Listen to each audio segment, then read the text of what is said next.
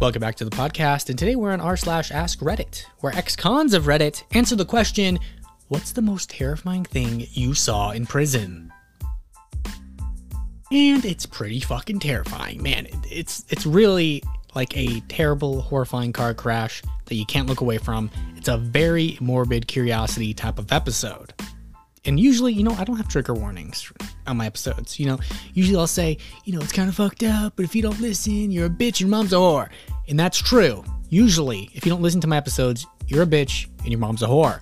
But on this episode, I'll give you a pass because it's not for everybody. It's really like sad porn for your ears. It'll make you depressed and sad, but also curious and wanting to doom scroll all the way down the fucking tremendously long 14K comment thread. It's crazy. It's very interesting. It's crazy. I don't want to oversell it, okay? Let me say that maybe watch comedy after this and just know it's going to be okay. And whatever you do not go to fucking prison.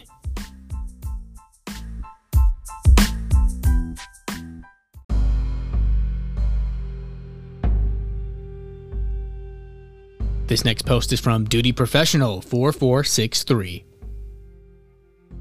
My cellmate was truly crazy and tortured by hallucinations. One day he managed to gouge out one of his eyes with a fork at lunch in front of everyone, and then puncture the other eye with something before the screws could get to him. He was screaming like a banshee when he ripped out the first one and threw it on the floor, and everyone just kind of stared at him in shock. At first it looked like a skit or something, it wasn't real. After he pulled out his eye, he just went really quiet. Then, he pulled something from his waist and started repeatedly stabbing his last eye with it. I heard a pop. It was terrible. By the time a couple of guards were on him, it was too late. I never saw him again, but I heard he was completely blinded. So, quite a few of us never finished our lunch that day. And some got counseling because it was just so violent and shocking. I still remember a guard picking up the eye with a plastic bag when we were all being filed out. This next post is from Pawnee Danza. When I was 20 years old, I thought I wanted to be a correctional officer. One night I was sent to work at a medical ward, where each inmate had their own isolated cell, where they were only let out twice a day. That night I was going around with the nurse giving the inmates their medicine, and when we came to one inmate's cell, as soon as we opened the door, I was knocked back by the most putrid smell I've ever smelled in my life. I've been to the dump plenty of times in my life, and it was nothing in comparison to the smell this inmate had going on. Once we were done giving out the medicine, I went up to the officer training me and asked him what was going on with that inmate. Why did he smell so god-awful? He told me his name was Grady, and that he shits and he pisses himself on purpose. He never changes, and he never showers, and he constantly lives in his own filth. I found out that he was raped once in prison. So he started shitting and pissing himself so he wouldn't get raped anymore. The other officers that I met told me that he was raped while he was previously in prison. I don't know why he was in jail, but when I was there, the officer said he was a convicted child molester, so I'm sure it pertained to that. He did have his own room. He was in the medical ward. He was in the safest place he could be at the time. You see, the medical ward was for people that had medical issues, drug detoxation, and psychiatric issues. They separated him from the general population, and every now and then they would make him take showers.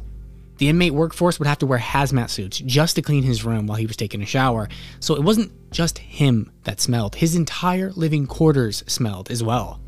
Even though he was forced to take showers, he would continue to use the bathroom on himself. This next post is from Jai Cobra. Not me. But I spoke to a former inmate after his release who had severe PTSD from some of the things he witnessed while incarcerated. One of the stories was that when he was playing cards with some guys, one of them was smoking a cigarette. Another inmate who was not playing approached the table and asked the guy smoking if he could get the shorts on the cigarette. Now, shorts means before you finish smoking, you give the cigarette to someone else so they can get the last few puffs on the cigarette before putting it out. The smoker agreed, and the inmate wandered off and they went back to playing cards.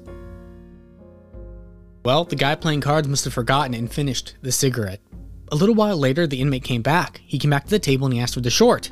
And the guy at the table told him, he'd forgotten about it, and he accidentally finished the cigarette. The guy wanders off again, and they go back to playing cards. Shortly after, the inmate who wanted the short comes back to the table. but he comes up from behind the player, he pulls his head back and starts shanking him in the eye and throat with a pen. The dude died over forgetting to give someone a damn cigarette butt. This next post is from Juquavis221. My criminal justice professor always used to talk about the $1 Million Man. Now, the $1 Million Man was a guy in prison that he used to work at. The prison was old school style setup with multiple floors and a big open part in the middle, kind of like you'd see in the movies. Now, to avoid jumpers, they would put chain link fences along the walkways. But one day, this guy managed to squeeze through the fencing on the 3rd floor, and then he did a swan dive, face first, onto the concrete floor below. When everyone rushed to see what happened, they all thought he was dead. Well, until he started making noises. The prisoner was then transferred to the hospital for a year and a half, getting around 12 different surgeries. Eventually, he was released back into the prison, and only on his 2nd month back, he did it again. Swan dived right off the 3rd floor, face first, right into the concrete. Only this time, he didn't survive. Now, the running joke was that he was named the $1 Million Man because he had cost taxpayers millions from all his surgeries and all the time he spent in the hospital.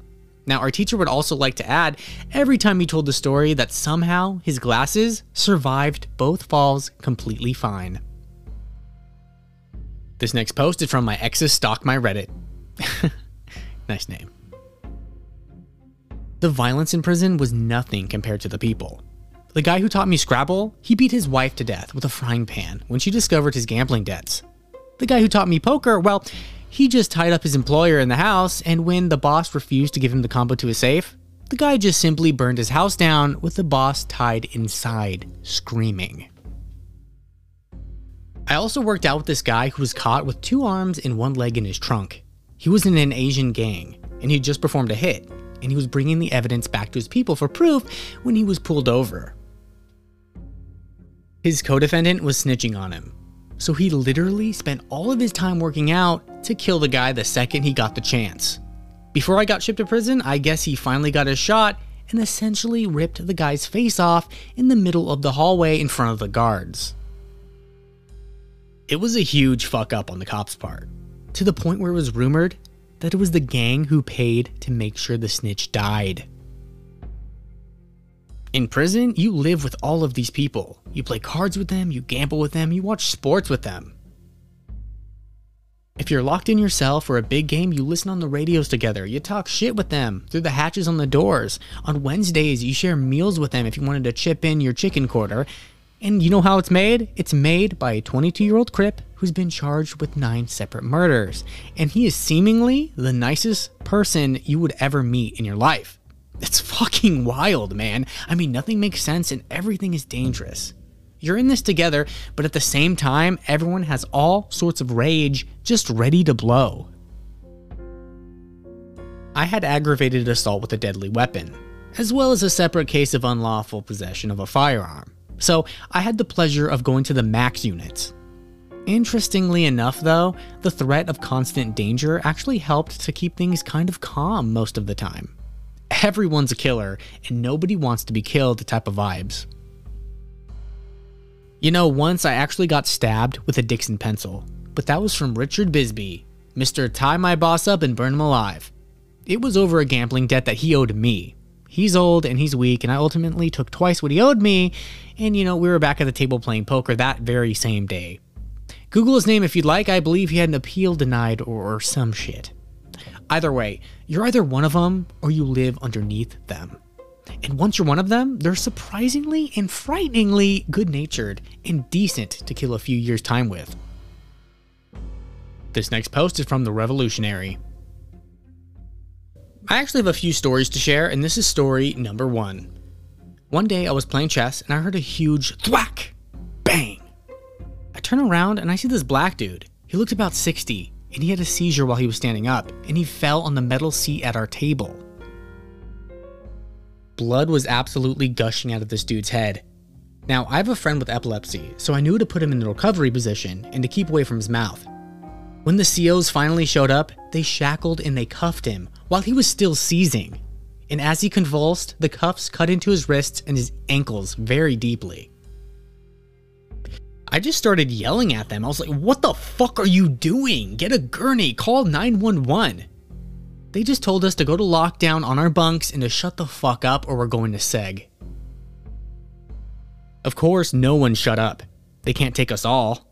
They instead ushered the entire pod into the outdoor rec area, a 30 by 15 enclosed room with a 4-inch slit 10 foot above for fresh air, and they kept us all out there.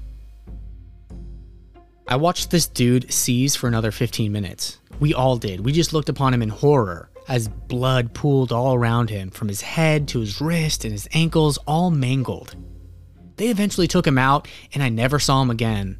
I'm almost certain that he died, and we stayed locked up in the yard for 4 hours until we were threatened to never discuss it. And story number 2.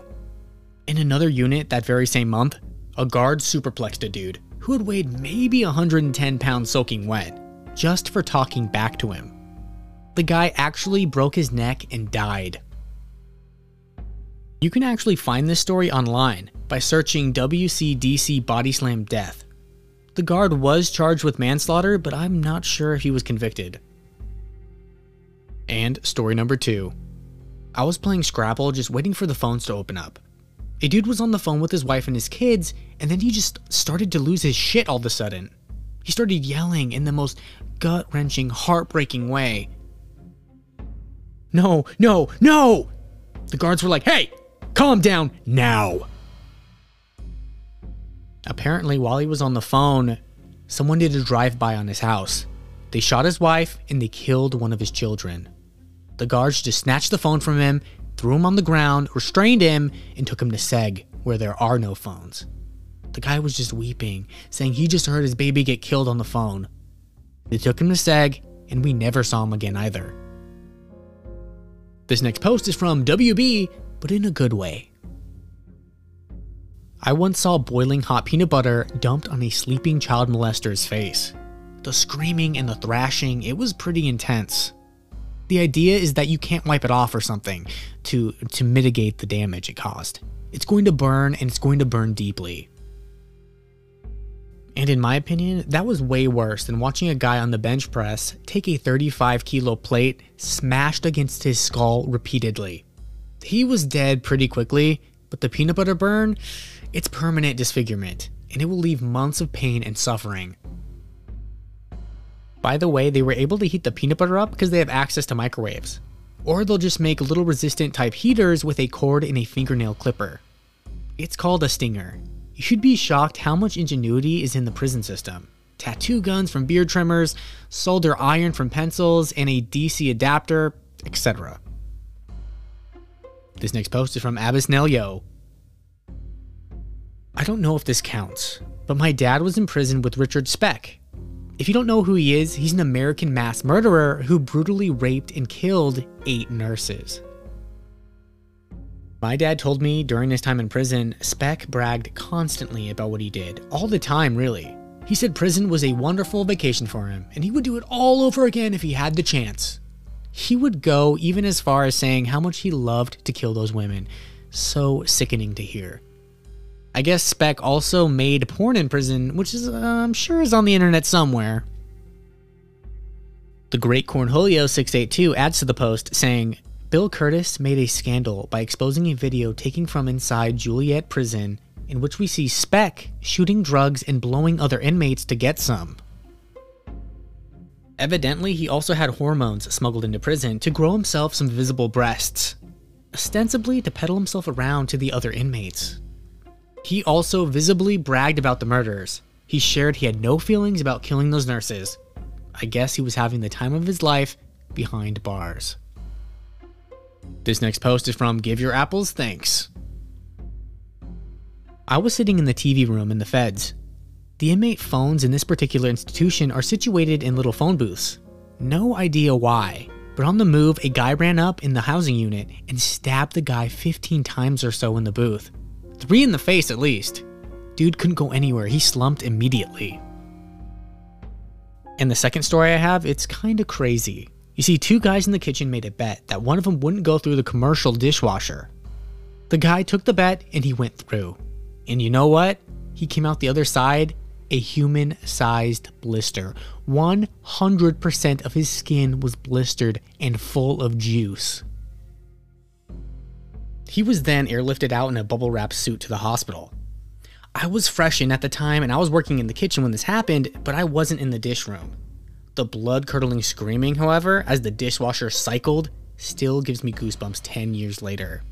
And I can't unsee what a human covered in blisters looks like. Now, I don't know if he survived or not. They don't give updates to inmates. I do know, though, the guy who bet him to go in the dishwasher, he was hit with fresh charges and he got in a lot of trouble. So OP further elaborates about this story in the comments and he answers a lot of questions. So I'm just gonna go ahead and read those.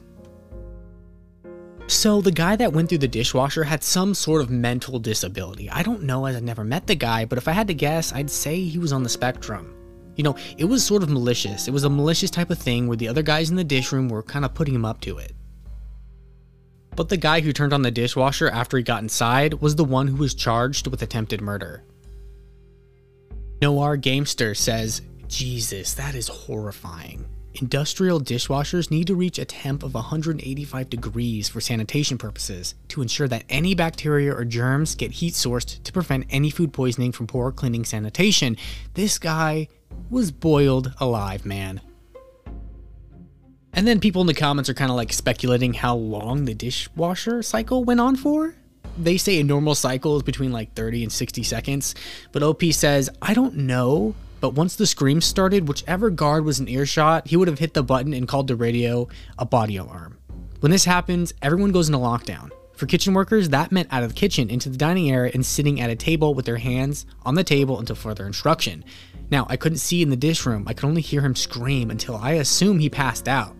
Then, I saw him rolled out on a stretcher to the bubble wrap at the helicopter, and that was it. Dr. Drillin' Phil says, thank you for the details. It's crazy to think this all goes unreported, but crazy shit happens all the time in prisons. It's like hell. OP then says, yes, it is crazy. Hey, crazy tidbit for you guys. You will almost definitely get a new charge and more time for having a cell phone. Now, this includes getting sent back to court and sentenced for more time and then going to a new prison. However, if you just stab someone and you don't kill them, the likelihood of getting a new charge is very small because the Bureau of Prisons doesn't want violence in their statistics. It will just be handled in-house. This next post is from Miley's Moose Knuckle. What the fuck? Not prison, but a courthouse holding cell. I was in for a drunken fight myself, as was pretty much all of the other 8 guys I was sharing the cell with. You know, as all of us were worn out, or hungover, or just shaking for a fix, except for this one guy. He was acting happy. He was acting happy because he was the first one in, and his words were, I'm going to be the first one out, and the first one to get a smoke. Which he was happy about. Now, being locked up in those cells, it's not rare for people to chat, but since we all had been in solitary police station holding cells before, you know, usually, the what are you in for type of talk started. Well, this happy guy, he didn't know what he'd done, but he did know he couldn't remember the last couple of days, so he assumed it was like drunken behavior of some sort. He was the first one to see his lawyer, and when he came back, he was white as a sheet. He wasn't talking to anyone, he was just staring at the wall until one of the guys went up to talk to him. It turns out he got blind drunk and he had Valium on him. He got into a fight and he lost. He went home, and then he came back with a kitchen knife and a kettle full of sugar water. He stabbed a random guy and then threw the kettle into the bar, scalding multiple people. Plus, the guy he stabbed was in the hospital in critical condition, and he was up on multiple counts of assault with intent to injure, serious bodily harm, possession of a deadly weapon, possession of a controlled substance, and attempted murder. He was not going to be the first one out for a smoke, and he was looking at a long prison sentence. He went from cock of the walk to hollow in all of 20 minutes. I'd seen this shit before, but I've never seen someone get the look of having their entire life lost like that. This next post is from Smooth Corrector. Not myself, but a friend did 7.5 years at a notoriously violent prison. Now, I'm just going off memory now, but there is a canteen area where you go to buy things. You can only go at certain hours of the day or something like that. Now, they have these inmates called PCs, or protective custodies. Usually they are criminals who are pedophiles.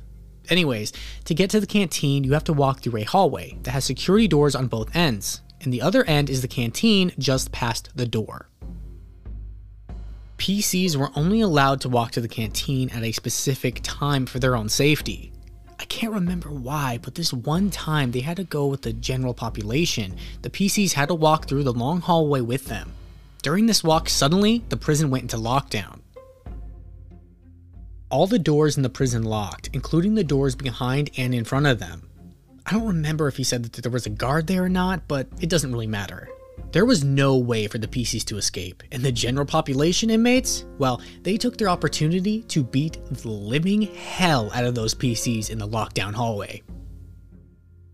There were multiple severe injuries and one death. My friend wasn't a part of the brutality, but they were knocking out teeth and breaking their fingers, laughing as they told them to pick up their teeth with their broken fingers, making them eat their own and each other's blood, stripped them naked, and started pissing on them. One PC was beaten so bad he went to a coma and passed away only a day later. Others had broken legs, arms, etc. What troubled me quite a bit was my friend telling me how much blood was everywhere. It had stained the floors and the walls, hence how it got its nickname from then on, Blood Alley. This next post is from Stoner Fairy. I work in jails across the country. There are many unsettling moments. Violence between inmates, suicide, psychosis. I remember trying to teach a nurse one day that had an inmate who kept screaming at me, "Put your eyeballs back in your head, bitch! They're rolling around on the floor!" But the moment that sticks out by far for me was one day I was helping a doctor. When she's helping her patients, I try to stay out of the rooms, try to stay out of the way so I'm not interfering with her work. Now, for some reason, the specific patient that she was working on stuck out in my mind beforehand. Though I see hundreds a day during MedPass, where I follow a nurse from cell to cell, I specifically remember seeing this man. He was relatively young and he was very polite, which kinda stuck out to me. He always said, "Hello ma'am, how are you? Thank you, please," etc. I remember looking at his chart to see what his name was. I rarely remember names. I actually feel better to not remember their names. Anyways, I'm standing in the hallway outside the doctor's office when another patient who is sitting on a bench nearby is waiting to be seen says to me, "Stay away from that motherfucker. He's crazy." I laughed because it's one inmate telling me to stay away from another inmate. I don't even let anybody stand behind me or within 5 feet of me. My laughing changed when his tone did. He got more serious and his voice raised in intensity. "No, I'm serious. Stay away from that motherfucker. He is crazy." Okay, point taken. I nod my head, and in that moment I am thankful for the COVID masks that hide my reaction. And not a moment later, the corrections officer comes waltzing down the hallway, swinging his keys in one hand and whistling. "Oh, hey, that's Body Bag Lag." Now, I changed his name for privacy reasons. My eyes immediately widened. I googled him later, and that man had a girlfriend. She got pregnant. She didn't let him see the baby when it was born, and he wanted custody. And do you know what Body Bag Lag did? Well, he and his family, his mom, his dad, and his brother, well, they planned and successfully executed all 10 of the pregnant lady's family members. Anyone who could have possibly gotten the baby before he would have received custody. And maybe I'm misremembering, but I think it worked. I believe he had custody of the kid for a while until he himself came forward and confessed. He threw his whole family under the bus and accepted his punishment. I think he became super religious or something. The guilt got to him. I remember his cell always had like 100 crosses taped to the walls. Now, I've had scarier moments in jail. Whole cells going on lockdown because they see a pretty girl working. Lots of people actually jerk off at you. But Body Bag Lag, he will always stick out to me. This next post is from Dolly Princess B. I was inside a female prison, so my perspective is a little different. For one, all prisons are different, from county level to state and federal. I was in state for most of my time.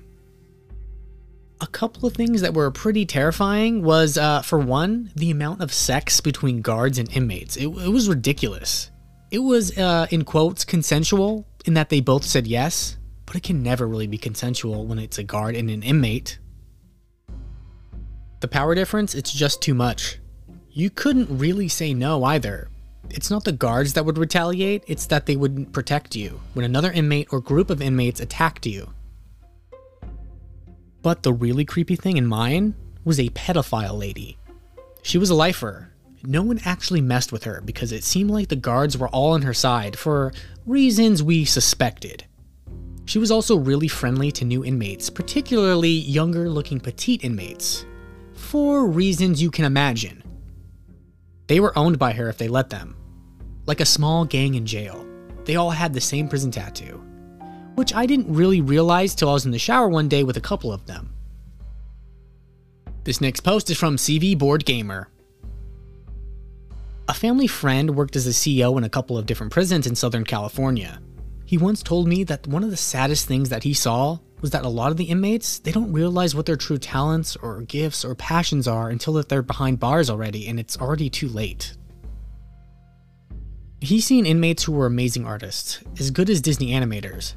He saw inmates in the electric shop that were so gifted they could have easily been electrical engineers, mathematicians, or at least electricians.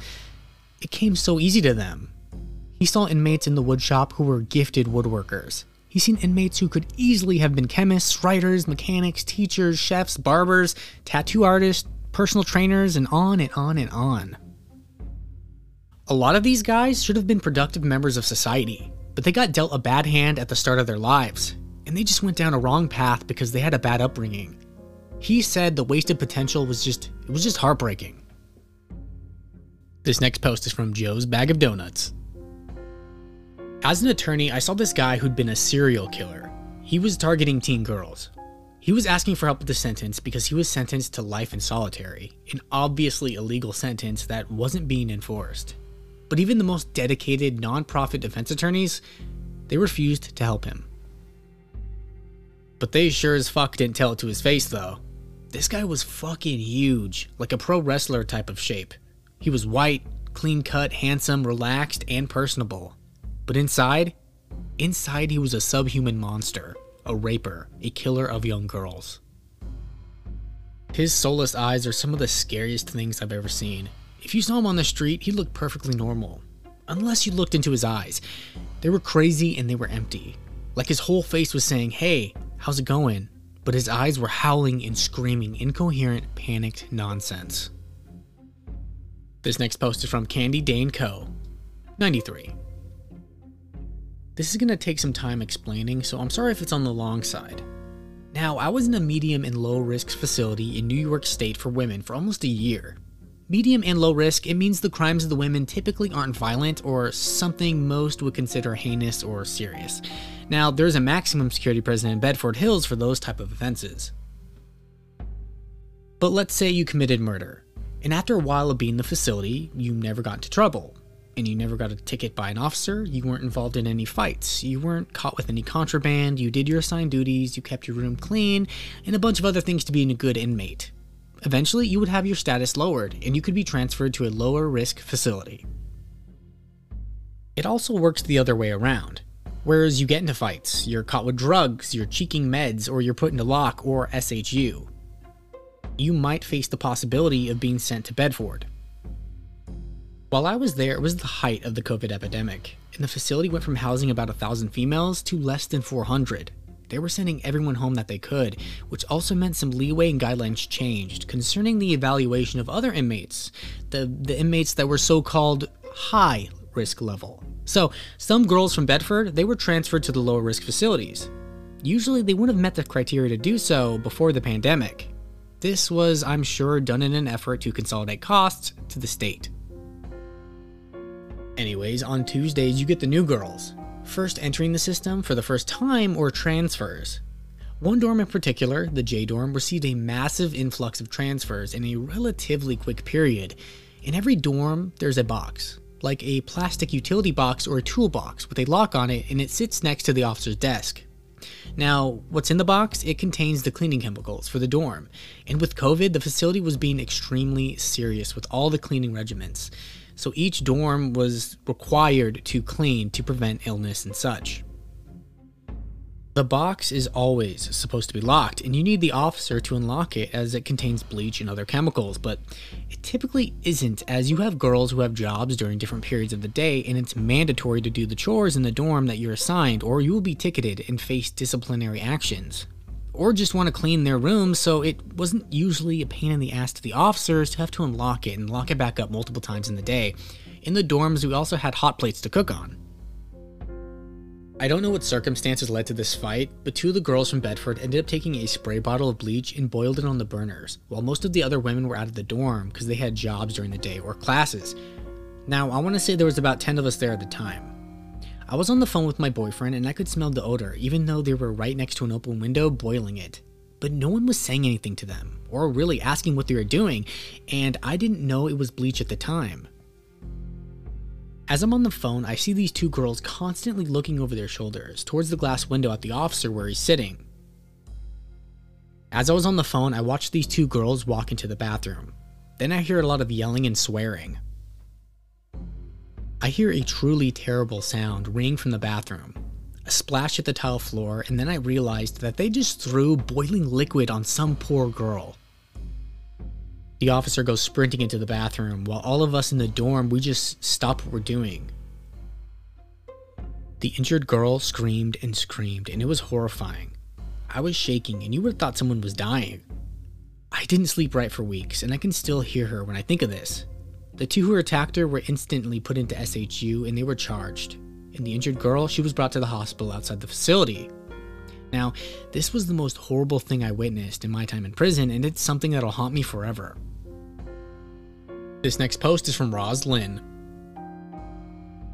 This story is technically my aunt's story, but it's terrifying nonetheless. When she was in prison, her roommate was very mentally ill. They don't really have good systems set up to help, so this woman was medicated, heavily medicated. She said she woke up to the sound one night of some wet eating sound. She looked and she saw her roommate with her arm cut open, pulling out and eating fat from her arm. She immediately called for help and they took her to the med and stitched her up. Then, a few days later, they just put her back in the room.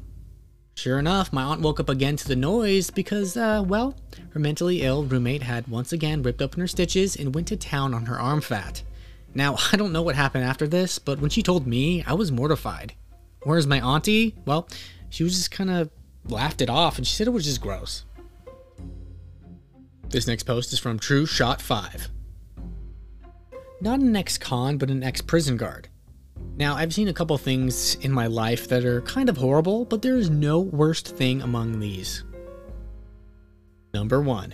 Working at a mentally ill prison, I saw one of these prisoners who would shove a small rubber pen down his urethra. Yeah, you heard me right, I said a small rubber pen down his urethra. Whenever he wouldn't get what he wanted, he would do this, so this was his tantrum of sorts. Now, he was often restricted from these items, but sometimes he would get them from other inmates, or he would just go long stretches without doing the incident, and then when he was trusted, in quotes, he would do it again. Number 2, same prison, different guy. So this guy, he cut up his chest, he cut up his belly, his arms, and his thighs. He was trying to bleed out, with his guts hanging out. We had to fight him just to get him out of his cell for treatment, all the while slipping in his blood. And number 3 took place at a non-mentally ill prison. Now, the worst thing I saw here was our commanding officer make the call that a guy who was found dead in his cell with rigor mortis already set in to, in quotes, have a heartbeat still. That way he could justify driving him off grounds to be declared dead at the hospital, not on the grounds. Now, there's way less paperwork this way, and it's super corrupt and fucked up. This next post is from I'm a Zoni. I had a coworker who was a prison guard for John Wayne Gacy. You might know him as the Killer Clown.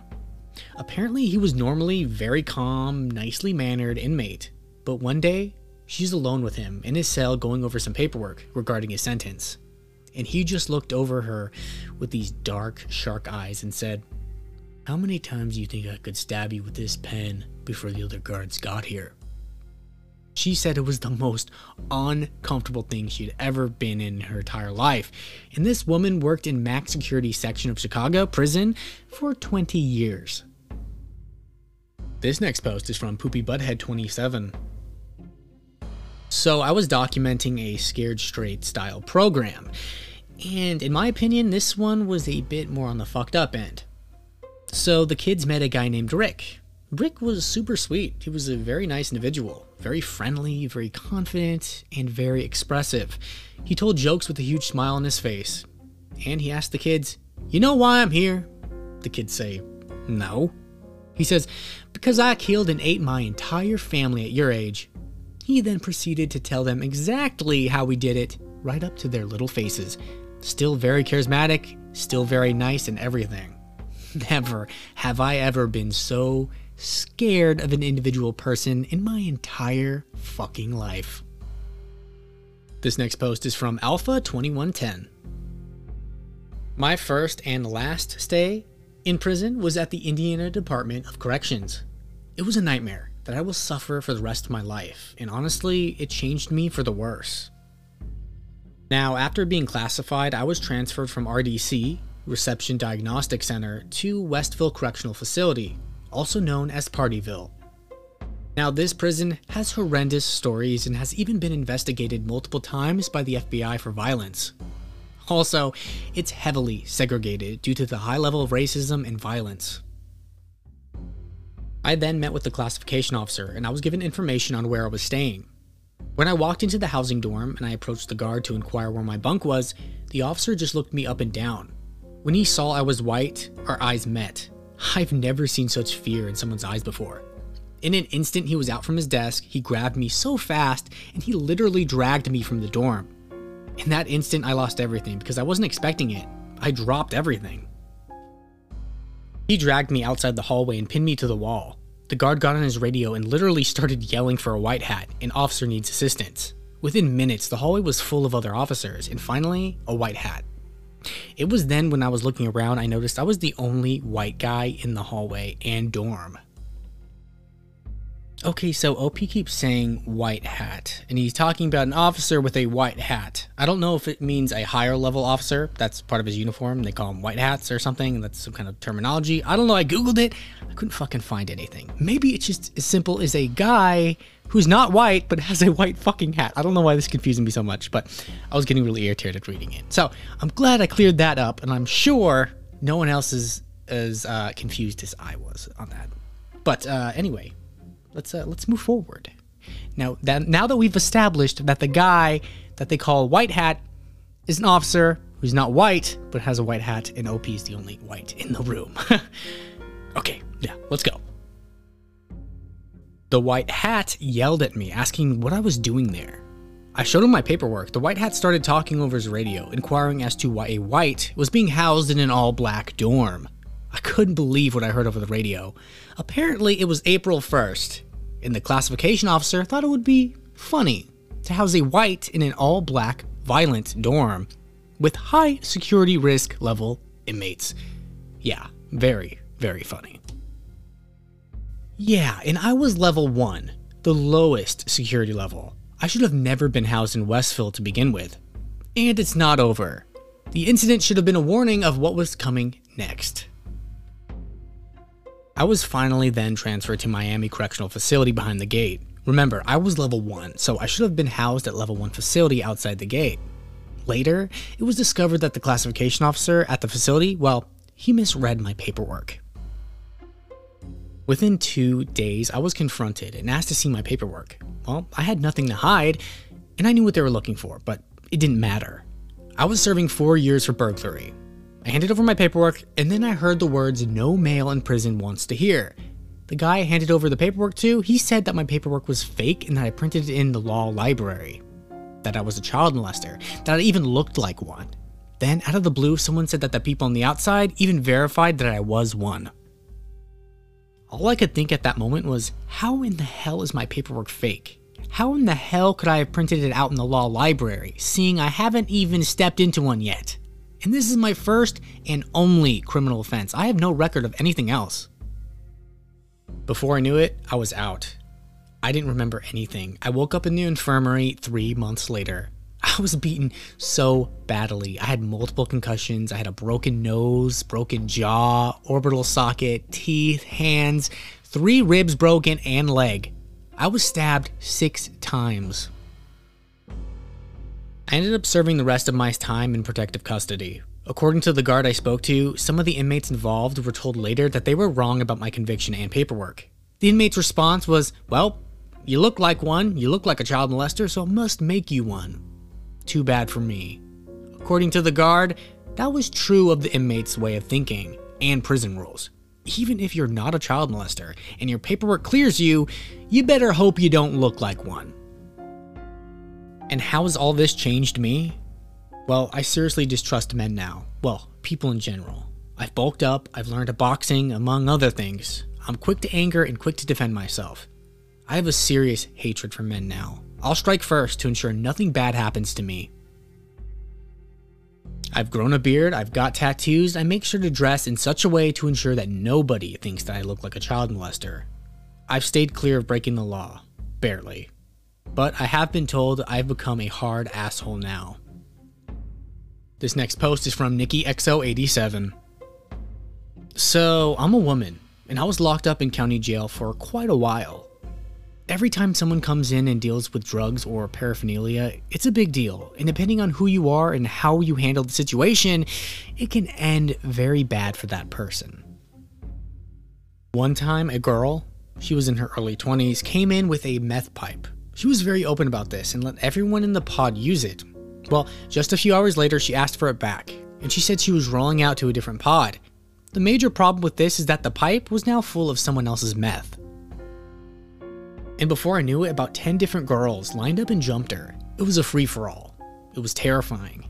She was screaming for help, but no one came. Then 2 women took her into the bathroom, and they closed the door. Now, the thing is about jail and prison is that there's really only one place that you're going to put something that you want to hide on you. And that's inside of you. So a few minutes later, the 2 come out, and they're wiping blood off their hands. Well, the girl got her pipe back. A few minutes later, the girl comes out of the bathroom crying, with blood on her pants, soaked with blood. She gets the deputy's attention this time. She was pregnant, she said. She had a miscarriage in the jail, and they released her due to the incident. This next post is from Zodo12. Clyde Barrow of Bonnie and Clyde fame was sentenced to hard time for robbery at East Ham Prison, Texas. A prison so hard and so cruel it gained the name the Bloody Ham. Guards would never intervene with the prisoners unless someone was actively getting murdered, and even then, they didn't really care. To keep order, they employed especially psycho prisoners as building tenders to beat the rest into submission. Ed Crowder was one such man. He was a sadistic rapist who preyed on the smallest guy in the room. Clyde was famously scrawny and little, and he was incredibly tenacious. For 10 months, Crowder brutally raped Clyde. The other prisoners were just happy they weren't the ones getting targeted. Eventually, Clyde had enough. He got into contact with another building tender, a lifer called Scally, who hated Crowder as much as Clyde did. Clyde told Scally he was going to kill Crowder. Scally told him that he would take the blame for the murder as he was doing life anyway. And well, one night Clyde sauntered past Crowder's bunk, and he walked alone into the showers, a prime target. Crowder then lurched at him, cornering Clyde with a smirk. Well, Clyde took out a concealed lead pipe and destroyed Crowder's skull. Scally then came in out of the shadows and shanked the body several times, giving himself an intentional slash on the ribs. The guards thought it was an open and shut case, and Clyde got away with it. It was his first murder. He was very grateful to Scally for taking the rap and promised to break him out. And a few years later, he stayed true to his word. Now in the middle of his crime spree with Bonnie, they raided the prison with machine guns, freeing 5 prisoners in the process. They planned a mass breakout, but Clyde particularly wanted to free Scally. Unfortunately for him, he was not freed. This next post is from Lies Dexic. I've only been to county, but in a cell I think it's much easier than a pod. Now the way it worked is if you had to take a shit, you let your cellie know so they could step out to the day room for a bit. Or if you were on lockdown, you'd usually hang up a sheet so that you couldn't be seen. Or if that wasn't possible, it's common courtesy to tell your cellie that you got a shit so they can turn over and give you some privacy. I gotta say, it'll never not be weird telling another grown man that you need to take a shit though. This next post is from Bippity Boppity Bumbo. I once saw a dude get thrown in the hole for pure amusement. This dude was so excited about seeing his newborn kid for the first time. He only found out that his girl was pregnant a few weeks before his sentencing, and he happened to mention it where a guard overheard. So they just threw him in SHU for nothing, and they laughed about it. The thing about SHU is you can't get visits in there. You can't use phones, you can't write letters, and as a prisoner, there's nothing you can do about it. I mean, you can write a grievance, but the same people reading them are the same people that you're writing them about. It was a couple weeks before he got out, then quite a while before he got visitation privilege back, and a few more weeks before his wife could even make the trip again. Just awful people. This next post is from Missy May Penn. Not me, but my dad. He went to prison at 20. He walked into his cell one day and he found his cellmate hanging. He cut him down and he did CPR. When his cellmate woke up, he was furious. He told him that he'd mind his own business next time if he knew what was good for him. Then, his cellmate, he unalived himself a few days later. This next post is from OK Establishment 8325. My bunkie was a tiny little woman in her 40s with crazy eyes who would sit on top of her bunk and chant for all hours of the night. Now, she had a reputation for being very, very nuts and just straight up weird. Needless to say, 20-year-old me was freaked out.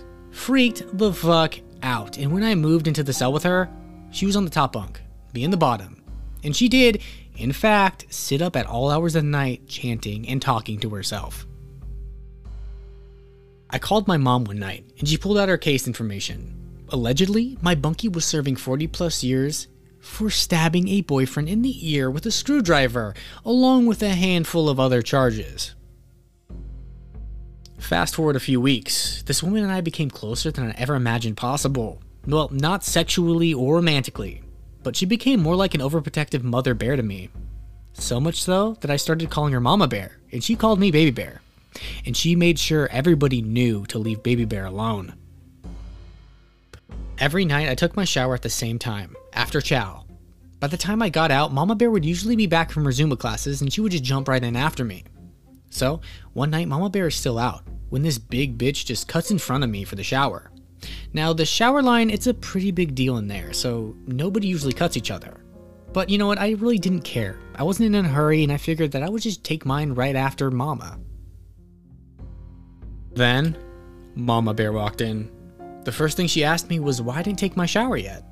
I explained the situation and I calmly told her that, someone else got in before me, but it was okay and I would just shower later. It was not okay. Not okay at all. Mama Bear then got the craziest look in her eyes and says to no one in particular, "Nobody fucking cuts Mama Bear or Baby Bear." And she said it just like that.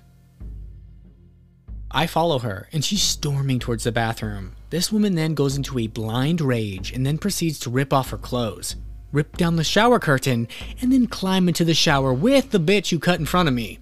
This whole time, Mama Bear isn't blinking, while the bitch is just looking stunned like, what the fuck is going on?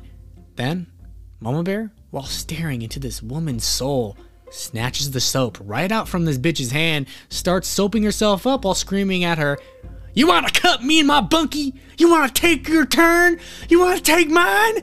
Oh, no, bitch. Now we're showering this motherfucker together then, ho." The big bitch, she didn't even wash off. She just grabbed her towel and she ran the fuck out of there as fast as she could.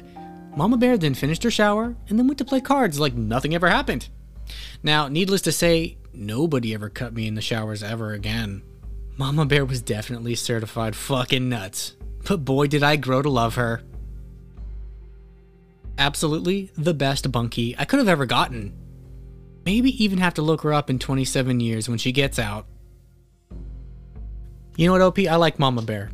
She asserted her dominance in not even a super violent way. It was just like, we're in a shower together, bitch.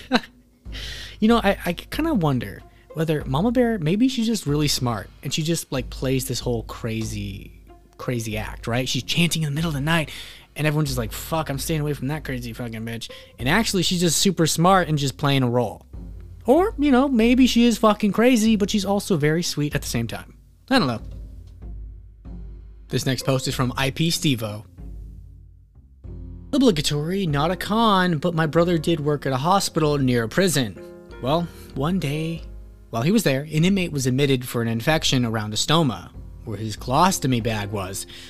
Long story short, he had been letting dudes use his stoma for, sexual relief in exchange for commissary. And he had not only infected it, but also had chlamydia in his stomach cavity. Guy Cobra down in the comments gives us a very not fun fact that we don't really need to know, but is also interesting and that we should probably know, that we don't really need to know, and that if you don't want to listen to this or need to know this, then don't listen to this part. He says, I work at a hospital that has a contract with a local prison, and I can confirm this is a hell of a lot more common than you would have imagined. Not sure why, but here it's referred to as a Philly sidecar. Now, I could have lived my whole life not knowing what that was, but misery loves company, and knowledge is power. This next post is from Suspicious Arcadia 548. My brother was in a UK prison. Now, my brother, he could hold his own in a fight, and he came up in a pretty rough area. He ended up working his way up the ranks in prison, and I'm going to tell you two of the stories that he told me. Number 1. My brother had OCD amongst many other mental health issues, so he collected sanitary products. He had to have a few of each at any given time, but he would sell them too in exchange for cigs and stuff. He had a lot of different stuff, all good. You know, he worked in a prison to afford them. Well, the guards didn't really like that he was making bank. They didn't like that he had his own team of sellers and buyers, and they tried to shut him down. Now, it wasn't illegal or anything, but they rushed my brother's cell. They messed everything up and they took everything. They gutted it bare. So, you know what he did? He organized a revolt, which essentially ended in a 12-hour standoff with him and some others chilling on the roof of the prison, refusing to come down. He even peed on an officer when they tried to climb up outside the building to get him. And number 2. They found out some guy was soon to be released into Gen Pop. Previously, he was in solitary and he was a pedo and a rapist on multiple counts. He was boasting about it to the guards, so the guards spoke about it in hearing distance to the inmates in Gen Pop, even specifying the guard change. Long story short, that scum ended up disabled, with no eyes, no penis, and a very sore ass. So many inmates were involved in it that they couldn't just punish one person for it, but they were forced to show that they would do something. My brother and a couple other inmates had a few months added onto their sentence for it, but that was it. This next post is from Afraid Department 51. Not prison, but jail. There was this kid in the cell next to me, Velcro jackets if you know what I mean. No older than 20. I swear, I'm guessing he had schizophrenia or something. But the guards taunted him relentlessly until the kid tried to kill himself by bashing his head against a wall. Then they tackled him to the ground and restrained him to a chair, while the nurse was called over. They kept taunting the poor kid, and I'm guessing he broke part of the chair while struggling. So then they started yelling at him about how he destroyed government property and how he was going to get another charge and how there even be even longer there and blah blah blah. Which of course, it sent him into another spiral of rage and suicidal panic. And it just carried on like that with him, taunting him into attempting suicide just for the fun of it. And the poor kid was so desperate to kill himself that he started swallowing pieces of plastic and batteries, really whatever he could find. For me, the worst part is that I couldn't actually see most of what happened, but I could hear it. It was so fucked up, and there was nothing I could do but just sit there and listen to some kid being relentlessly tormented to the point of absolutely losing his mind. This next post is from Yes, Seriously Now. Yeah, so I've seen people getting beat to death. I've also seen someone get stabbed 57 times with a piece of steel that was probably ripped off a bunk drawer or some shit. Anyhow, booze was my thing in prison. I can make alcohol out of almost anything, and once I got wine, I'm not really far off from making liquor. I just need the guards to fuck off for 4 hours or so I can burn it. While I was doing my thing, I saw some massive drug deals happen inside. I saw tons of cell phones, people playing Xbox, hacking into almost anything they could if they can get a modern Wi-Fi card from the outside. Prison's pretty crazy. I mean, you'd see guards getting fucked, nurses getting fucked, even nurses getting pregnant by a guy on the inside. You'd see tattoos going for $500 that would easily cost $3 to $5K on the street. Guards would also beat the shit out of people, until they were brain dead. Gangs would retaliate and one would riot. But yeah, don't go to prison and you got nothing to worry about. That being said, if you do happen to find yourself in prison, $50 a week should about cover it. Just stay in your lane, mind your own business, and do not owe anybody money under any circumstances, and you should be, well, probably okay. This next post is from Monster Hunter Relias. Once had an inmate brought into our hospital after sustaining injuries in a fight. He kept silent the whole time and refused to answer any questions about the fight, and he kept his hands neatly folded in his lap as much as the handcuffs allowed. The big guy didn't move a muscle to hinder us from getting our job done. We did the x-ray and we actually saw some stuff in his stomach, so the doctor asked the tech to take a picture of his abdomen. He asked the guy if he swallowed anything recently. The man just blinked twice, so we rushed him to CT to get a clearer view. He had multiple perforations in his gut from the objects he swallowed, being pushed around and against his stomach and intestines during the fight. After an emergent trip to the OR, 7 or 8 items had been removed inside plastic Easter eggs that were all broken and the contents inside ejected. 2 of those items happened to be razor blades, one had which gone straight through his stomach. A huge graduation class ring, a sharp-edged gift shop gemstone, a necklace, and a handful of partially digested tablets.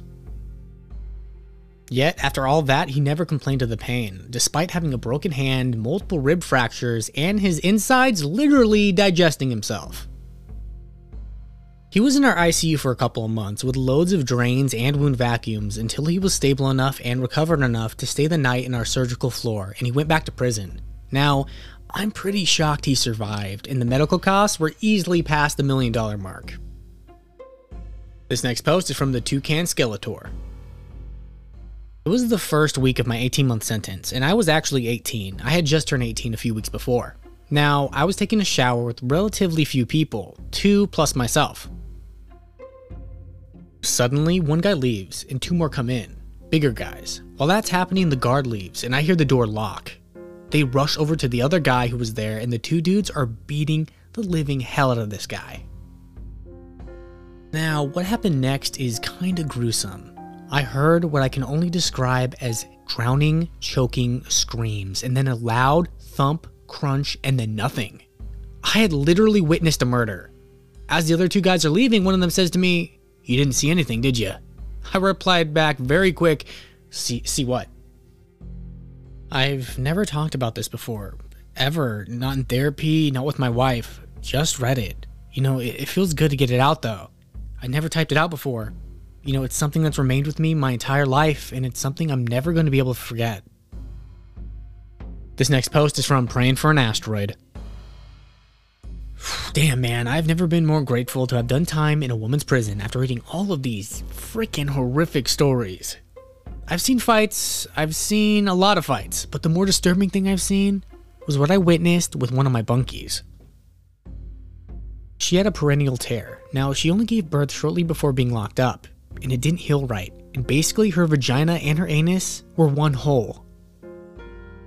I guess the longer it stays that way, the worse the opening gets. She started pooping out blood, and some sort of tissue was coming out of the hole. She said she thought it was a tumor, but I think something maybe prolapsed. She was denied medical care for like a year, and she dealt with extreme pain and fecal inconsistence the entire time, all while working on the hoe squad, which was basically hard labor out in the fields. The straight up negligence of the prison staff in dealing with people who clearly needed medical care was shocking to me. This next post is from Fatty Boy Blue. My dad, who is white by the way, told me about one of his stints in state prison when he got a bad haircut from his Hispanic barber. Now, apparently in prison, every race has developed their own accommodations like this, but he crossed the line because he was friends with a Hispanic barber. And, well, for one reason or another, the Hispanic barber gave him a shitty haircut, and all the guys around the chair, they just started laughing at him. He said he knew how to act, or else he would continue to be punked. So, he grabbed the scissors and stabbed the barber's hand right into the table below. He never got that shit again, and he never had to pay 2 cans of tuna for a shape up again. This next post is from Pool Downtown 79. New Orleans Parish Prison. I once watched a younger Mexican guy in his bunk get torn a new one by 8 or so other inmates. The first guy's knee went on his neck, pinning him down, and rolled up sheets behind his knees stood on by 2 others. They ripped his orange jumpsuit off and they took turns using him for what seemed like over an hour before any guards came in to be nosy. Medical wasn't far behind, and when they helped him stand up to get on the gurney for transport, all of his insides fell out on the ground at once. The mixture of shit, semen, and mostly blood had the most god-awful smell. Man, I guess the guy's been backed up for a while because they fed us beans and rice damn near every night for dinner, so you can only imagine. I asked the next day around, what had caused all that? What happened? Well, turns out the Mexican was a serial child molester. He was convicted on 13 different counts. His first day in was his last day. Rumor has it, once he got out of surgery, he was strangled with an oxygen tube before being impaled with a broom handle. On the bright side, you could roll your own cigarettes and smoke in the yard. This next post is from Birds the Word. Craziest thing I ever saw was a dude that got killed by having his head bashed in on the concrete. That guy that killed him was actually one of his really good friends, and they got into it over a joke/misunderstanding. The killer set a mint stick down. Like one of those big peppermint mint sticks that only cost like 10 cents on commissary. Anyway, in the day room, he set it down on the table and he went back to his bunk to get something. His friend, he thought it would be funny to play a joke on him and hide the mint stick. So when he comes back, he looks for it and he assumes someone took it. Now, in prison, someone stealing from you is basically them calling you a bitch or a hoe, and it's equal to them thinking they can take other things. And yes, I'm referring to rape.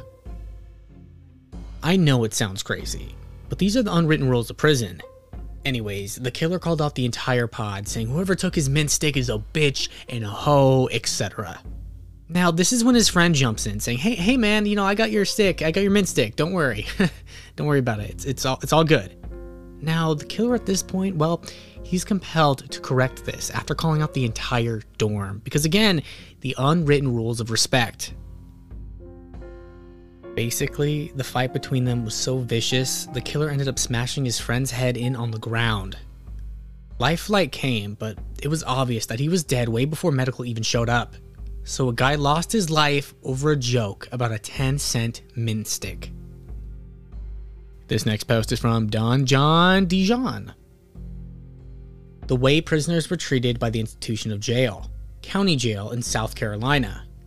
I did volunteer work to reduce my sentence. I quickly got promoted off the line to making special diet meals for people with, medical or religious requirements. This one guy had his jaw wired shut. The book I worked at told me all this stuff he was supposed to get and eat, but we had none of that. My supervisor, a non-inmate civilian, told me to give him chicken broth for 3 meals a day. I had to steal from the guard's food, which was substantially nicer to feed him. It wasn't a huge deal as I've already stole food from there to eat myself, but still, the guy was living off applesauce and whatever soups I could muster. Also, I got stung by a bee once, and my hand ballooned to twice its normal size. It took me 3 days to see a nurse, and then 2 more visits until the nurse gave me fucking Benadryl. Fucking antihistamines are guarded like they're heroin. Add to the fact that the local sheriff that ran the canteen sold 10-cent packets of ramen for $5, and you can begin to see how utterly corrupt this place was. No one cares about inmates. Everyone thinks that they'll never be there, and no one deserves it, and blah blah blah, and whatever they get's what they get, but you know what, that's just fucking crazy. It's all corrupt. This next post is from Rocco's Rant. I am by no means an ex-con, but I did get placed in county for a weekend for a DWI that I had when I was 21.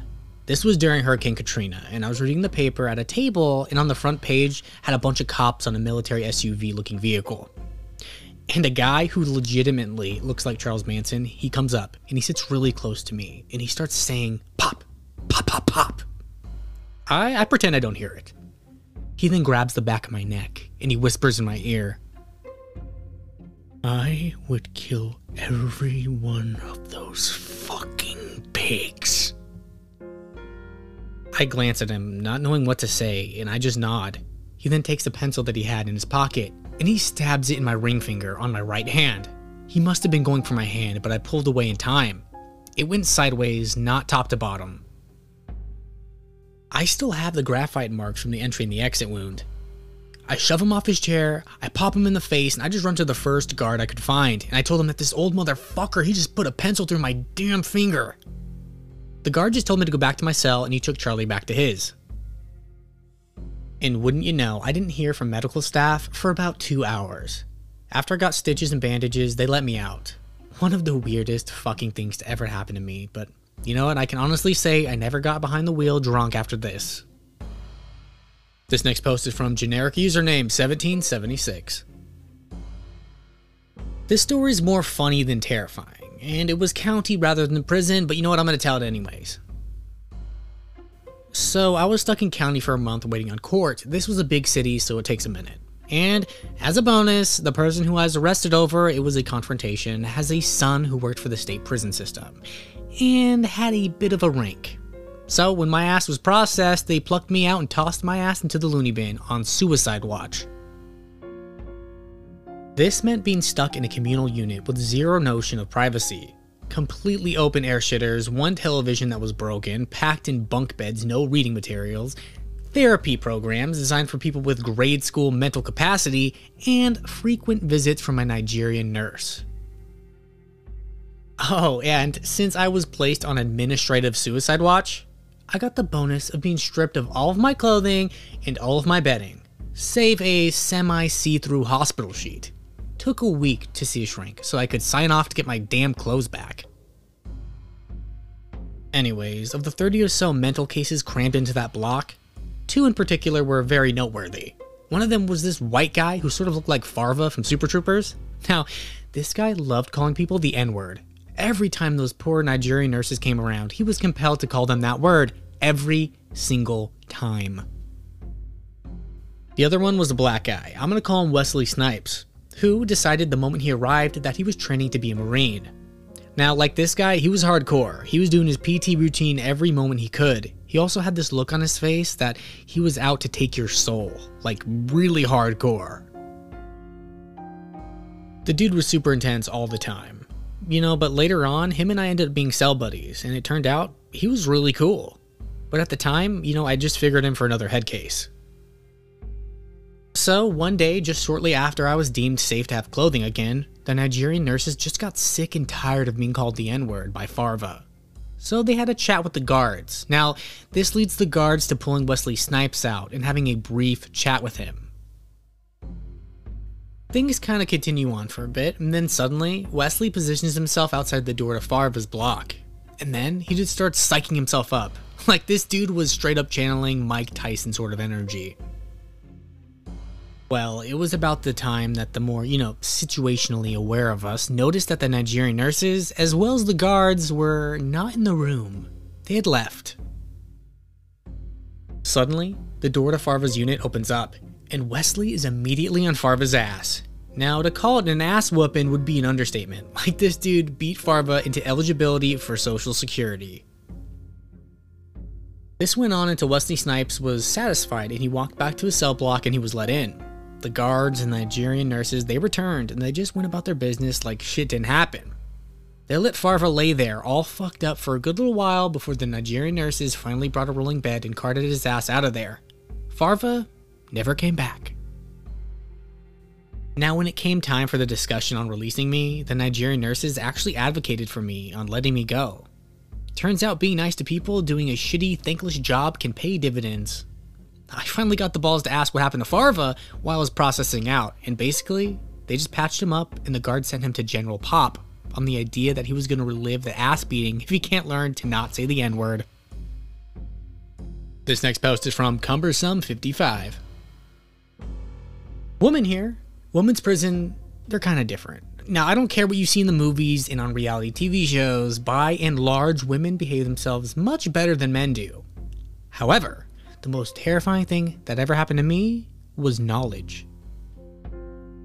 I was newly transferred into an all-DOC women's dorm, and we had bunk beds. There were 48 women in there and 24 bunks. Now, I'd only been there for like a week, maybe two, when I got my first commissary order. I noticed that my bunkmate, did not get any food or pop. I felt sorry for her, and I gave her a Pepsi and a Mountain Dew because my family fortunately gave me plenty of money on my books. One of the older girls took me aside and said, "Hey, why are you being so nice to her? She won't pay you back. She doesn't have any money. No one ever pays her. No one sends her money from the outside." I just said, "Hey, look, I'm not that kind of person who gets bent out of shape over 2 sodas. I don't really care if she pays me back or not. Giving someone a soda, maybe 2, is not going to make or break me." The girl then says, "What? Wait. You don't know who she is?" And I had to say, "No, honestly, I don't. I don't know who she is. Who is she?" The girl then informs me that she is the bitch who burned down her house and killed 5 of her children for insurance money, and is only doing time for insurance fraud. She is hated in here, and if you get caught being nice to her, you will be hated too. So, you in here doing soft time for fraud, you don't want to get mixed up in her shit. I'm telling you, be careful. And I swear to God, the kid killer, my bunkie, looked like fucking Rebecca from Sunnybrook Farm. Kinda chubby, red hair, freckles, glasses. I would have never known she was a child murderer. I assumed she was in there for maybe dope charges, white-collar crime, things like that. It took me a couple weeks, but I managed to get switched out with another bunkmate. I did not want her reputation or her friendship in there. Fuck those connotations. Women who hurt children, their lives are made miserable too in prison. In a million ways.